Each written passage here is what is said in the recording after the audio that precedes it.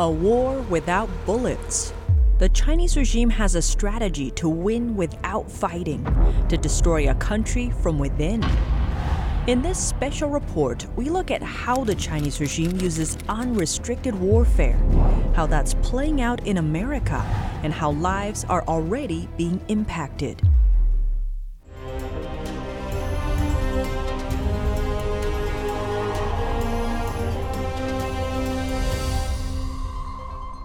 Welcome to China in Focus. I'm Tiffany Meyer. A war with no rules, known as unrestricted warfare. But what exactly does that mean? Unrestricted warfare was the name of a paper written by two former Chinese colonels. And it laid out an idea of warfare that has no restrictions. Anything goes. To understand the role of unrestricted warfare, it's important to take a look at history, going back 3 decades. And in the Gulf War, the United States and the coalition partners demonstrated devastating capability to use combined arms. Everything was brought to bear, and it was a crushing defeat for the Iraqi army, which was one of the largest militaries in the world. That's Kerry Gershanik, professor and author of Political Warfare, Strategies for Combating China's Plan to Win Without Fighting, and Media Warfare, Taiwan's Battle for the Cognitive Domain.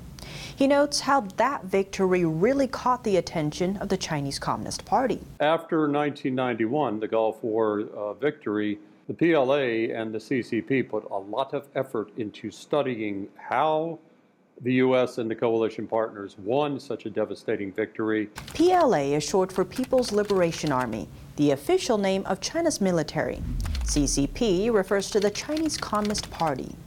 But as for why the Chinese regime wanted to learn from the Gulf War, the ultimate goal, even then, as we well know, was to move the United States aside, not just move it aside as the world hegemon, to use their terminology, but to take that place and actually to defeat the United States of America.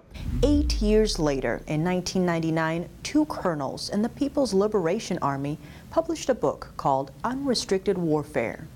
To achieve the goal of overpowering the West, Joshua Phillip, host of Crossroads and senior investigative reporter with the Epoch Times, explains. The CCP can look at America and say, okay, we can't meet them in a head-on-head battle, but we can conquer them through other means.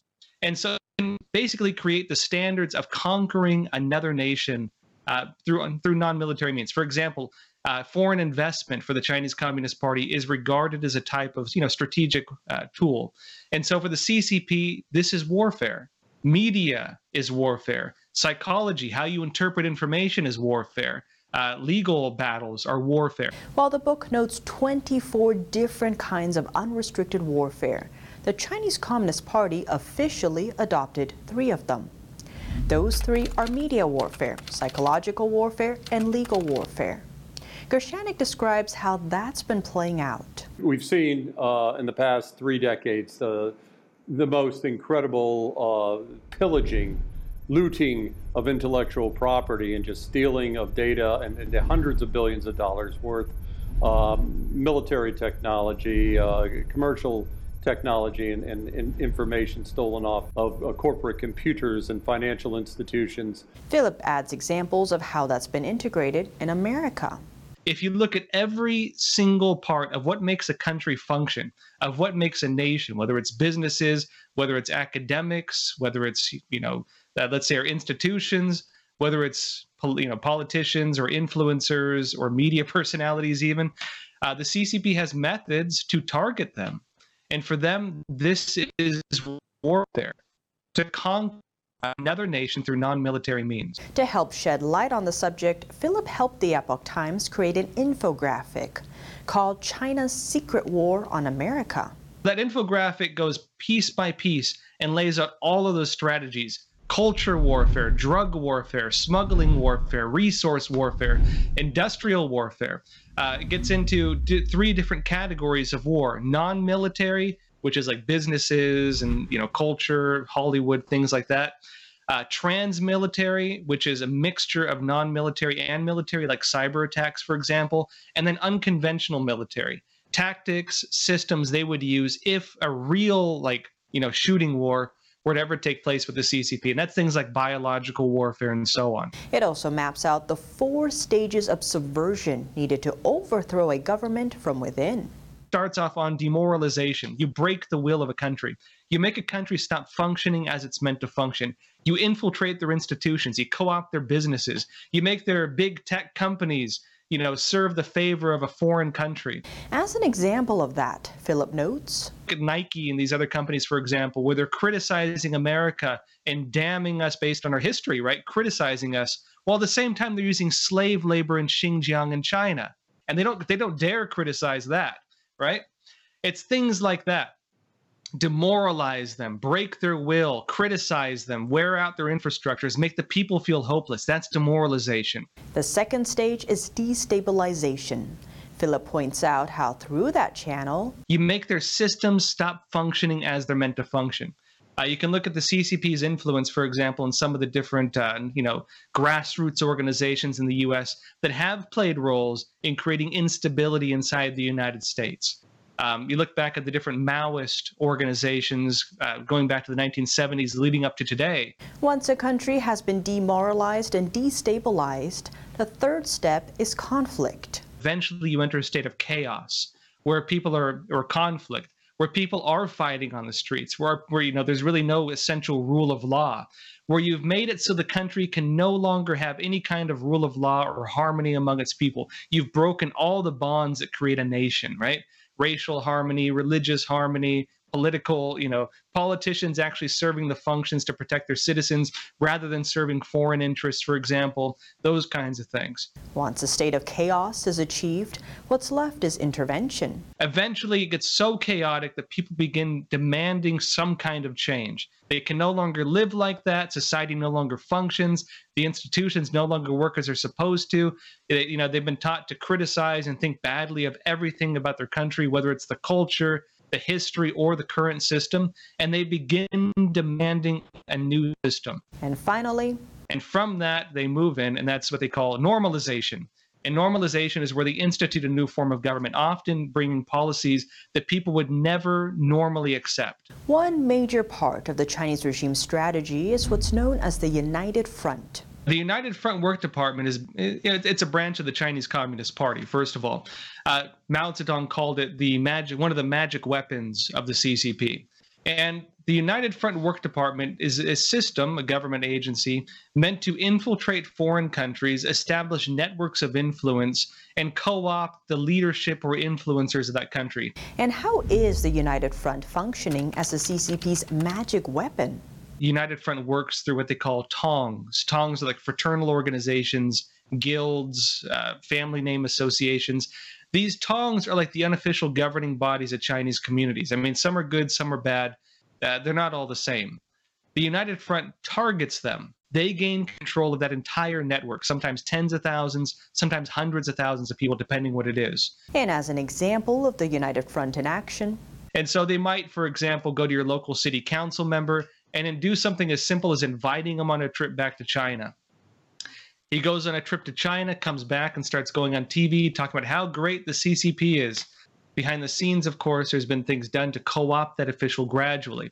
Sometimes it's through, let's say, blackmail. Sometimes it's through money. Sometimes it's something as simple as just gradually changing their perspectives. And part of changing people's perspectives is done through media warfare. Everyone's got their face in their iPhones. Everyone's on a different social media platform. And so the cognitive warfare coming at us through the online, through the internet, the way that's bombarding us through deep fakes, the way it's bombarding us through disinformation, propaganda, and it's done in such a way that a lot of people don't even know that they're doing it. Examples of that include some of the biggest platforms in social media. The PRC even uses TikTok video games and other video games, because so many of the video games are developed in the PRC, as indoctrination tools. Those video games that are being played by 5, 6, 7, 8, 9, 10-year-olds that are propagandized, and then of course the much more sophisticated ways that they reach out to the grown-ups, the teens, the college students, through online sources. That's particularly troublesome because they're reaching billions of people at a time. But it's not just social media, it's also traditional media. Philip notes the Chinese regime can make media partnerships with mainstream media where media can't report negatively about certain things against the CCP or they get punished. Again, media co-opted to an extent. Look at, for example, the Chinese Communist Party doing paid inserts in most American newspapers. But out of all the different warfares, Gershanik explains which one is most dangerous to America's freedoms. Elite capture is a key term that people should understand, because that's when the CCP comes in and buys off the United States of America's elites.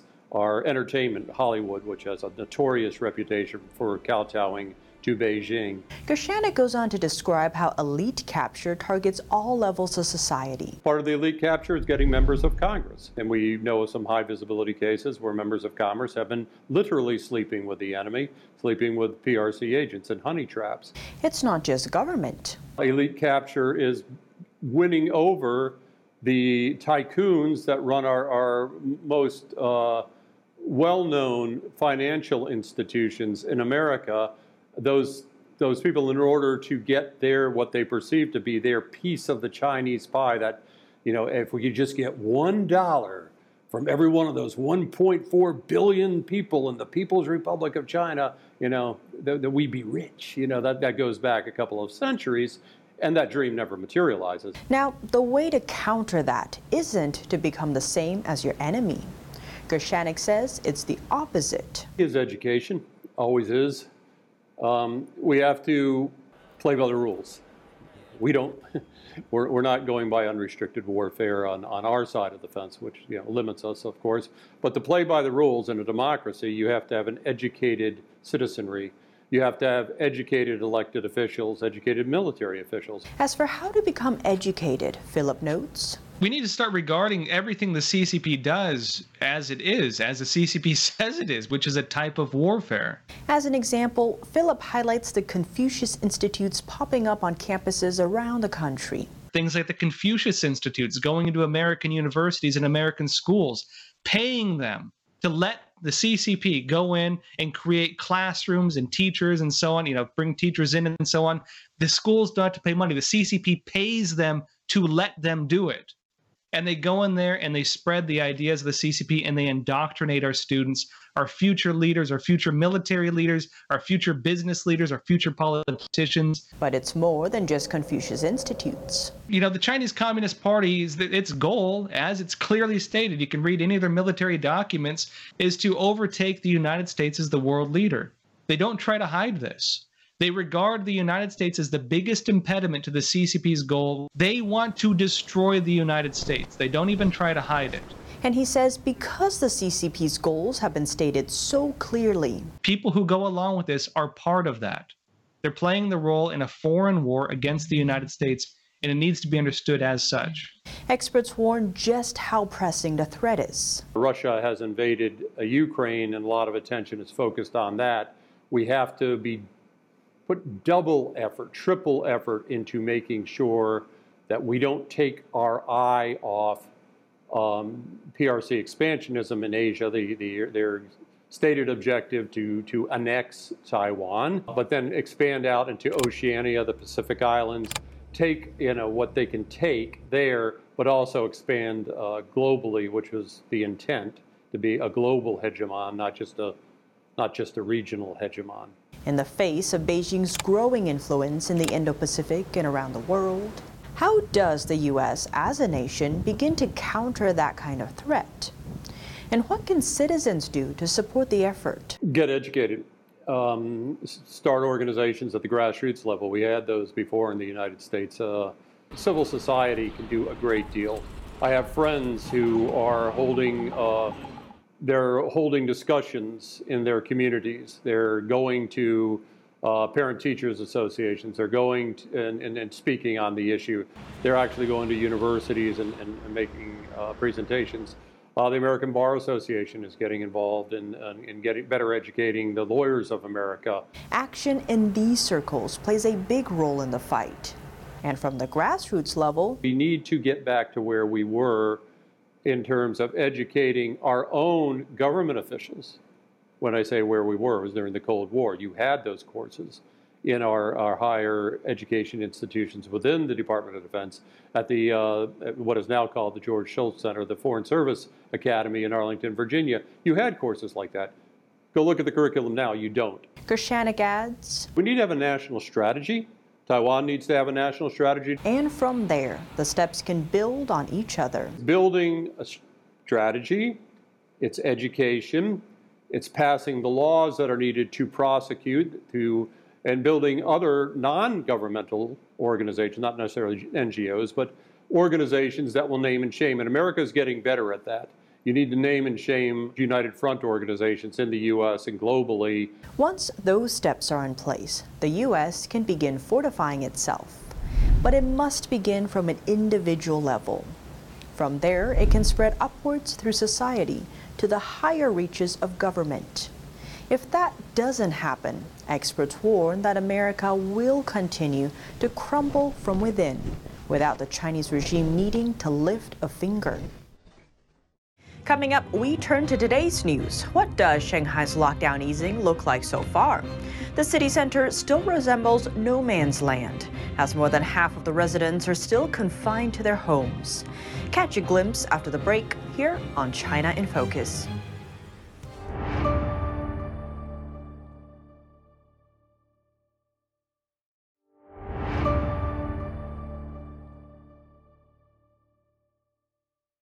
Welcome back to China in Focus. I'm Tiffany Meyer. Shanghai authorities say that the city is starting to get back to normal. But more than half of its 26 million residents are still living under lockdown, while the other half is subject to restrictions. Here's more. After nearly 2 months in lockdown, some residents in Shanghai can now leave their homes to go shopping with restrictions. Some were given passes to purchase food on Thursday, though only one person per household is allowed out at one supermarket. Shoppers were instructed to line up at the store's entrance, standing 6 feet apart, and have to show their shopper passes before they could enter. The passes allowed one person from each household to enter the store for a maximum of 40 minutes and spend up to $74. They were told to walk or ride a bicycle to get there and back, since buses are still shut down. At another market, only 50 people were let in at a time. Stall owners were mandated to take one PCR test and one antigen test daily. And the area was also disinfected 3 times a day. Beyond food markets, customers out of one barbershop must make reservations in advance, with only 2 customers allowed in at a time. And what happens when the barbershop owner lives in a neighborhood still under lockdown? Clips caught people lining up at the edge of one neighborhood just for a haircut. Demand for a trim was so high, the long waiting line continued after sundown. Despite the restrictions, the allowances still mark a big change for life in the city. 今天是2022年5月19号，上海说已经复工复产了。 Over 15 million of Shanghaiers are still confined inside areas labeled as prevention zones and are not yet allowed to leave the house. That number makes up more than half of the city's population. Videos taken at the city's center show it still looks more like a ghost town than the heart of a normally bustling financial hub. There's a mass exodus happening in Shanghai. With lockdown orders lifting, many are looking to make a great escape from the city. But flights leaving the financial hub are getting canceled, and some passengers have been stranded at the airport for weeks, afraid to leave the airport out of fear that lockdown orders could stop them from getting back. Let's zoom in on what's happening. Shanghai's Pudong International Airport is one of the largest in the world. Before the pandemic, about 200,000 passengers flew in and out from this airport daily. But now, under China's strict COVID-19 prevention policy, most of its flights are canceled. As a result, many passengers are choosing to camp out at the airport while waiting for the next available plane. That's as departing flights have been repeatedly canceled on short notice. Some would-be travelers have stayed in the building for over a month. But why set up camp in a terminal? For many, even if they have somewhere to stay in Shanghai, lockdown measures could prevent them from getting back to the airport. That's with buses and subways shut down, various checkpoints scattered through the city, and the need for a recent virus test in order to get around. Chinese media outlets report that the cancellations mainly impact domestic flights. International flights are rarely canceled on short notice.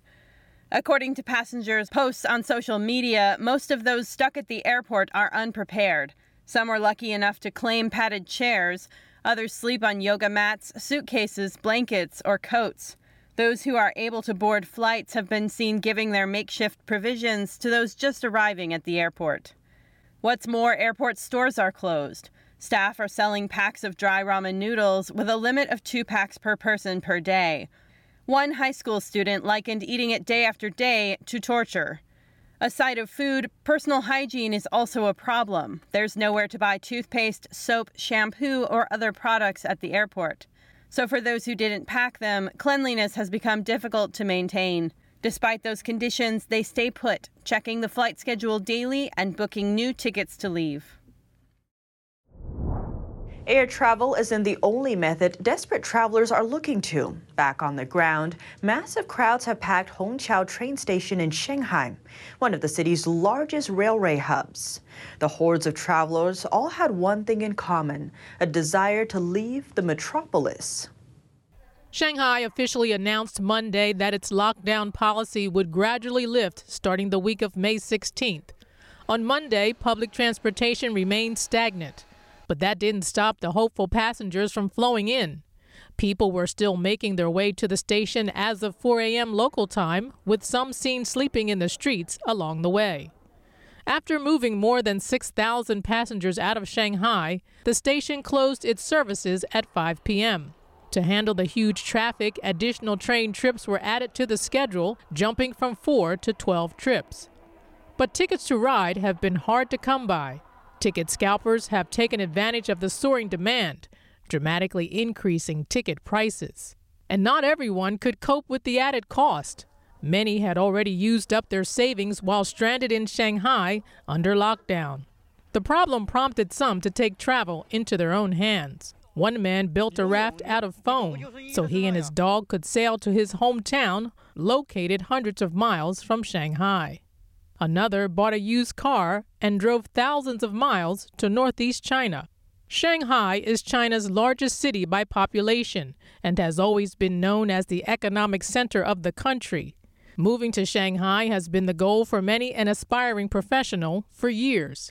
But under the Chinese Communist Party's draconian zero COVID-19 policy, the city has been locked up for nearly 2 months, and public outcry has little effect. That's all for today's China in Focus. I'm Tiffany Meyer. If you have any feedback on the show or have something you'd like to see us cover, send us an email at chinainfocus@ntt.com. We'd love to hear from you. Thanks for watching and see you tomorrow. Every once in a while, something comes along so masterful, it leaves you in awe. So inspiring, it changes your life. So beautiful, you wish it would never end. When that happens, it's something not to be missed. Shen Yun, an all-new production every year.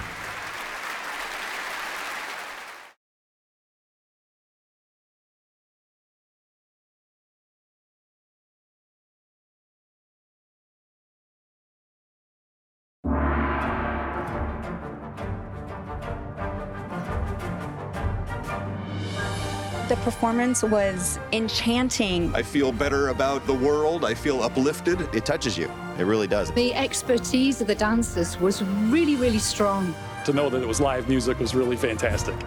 We didn't want to miss this. Make sure you see it. Have to come. Life-changing.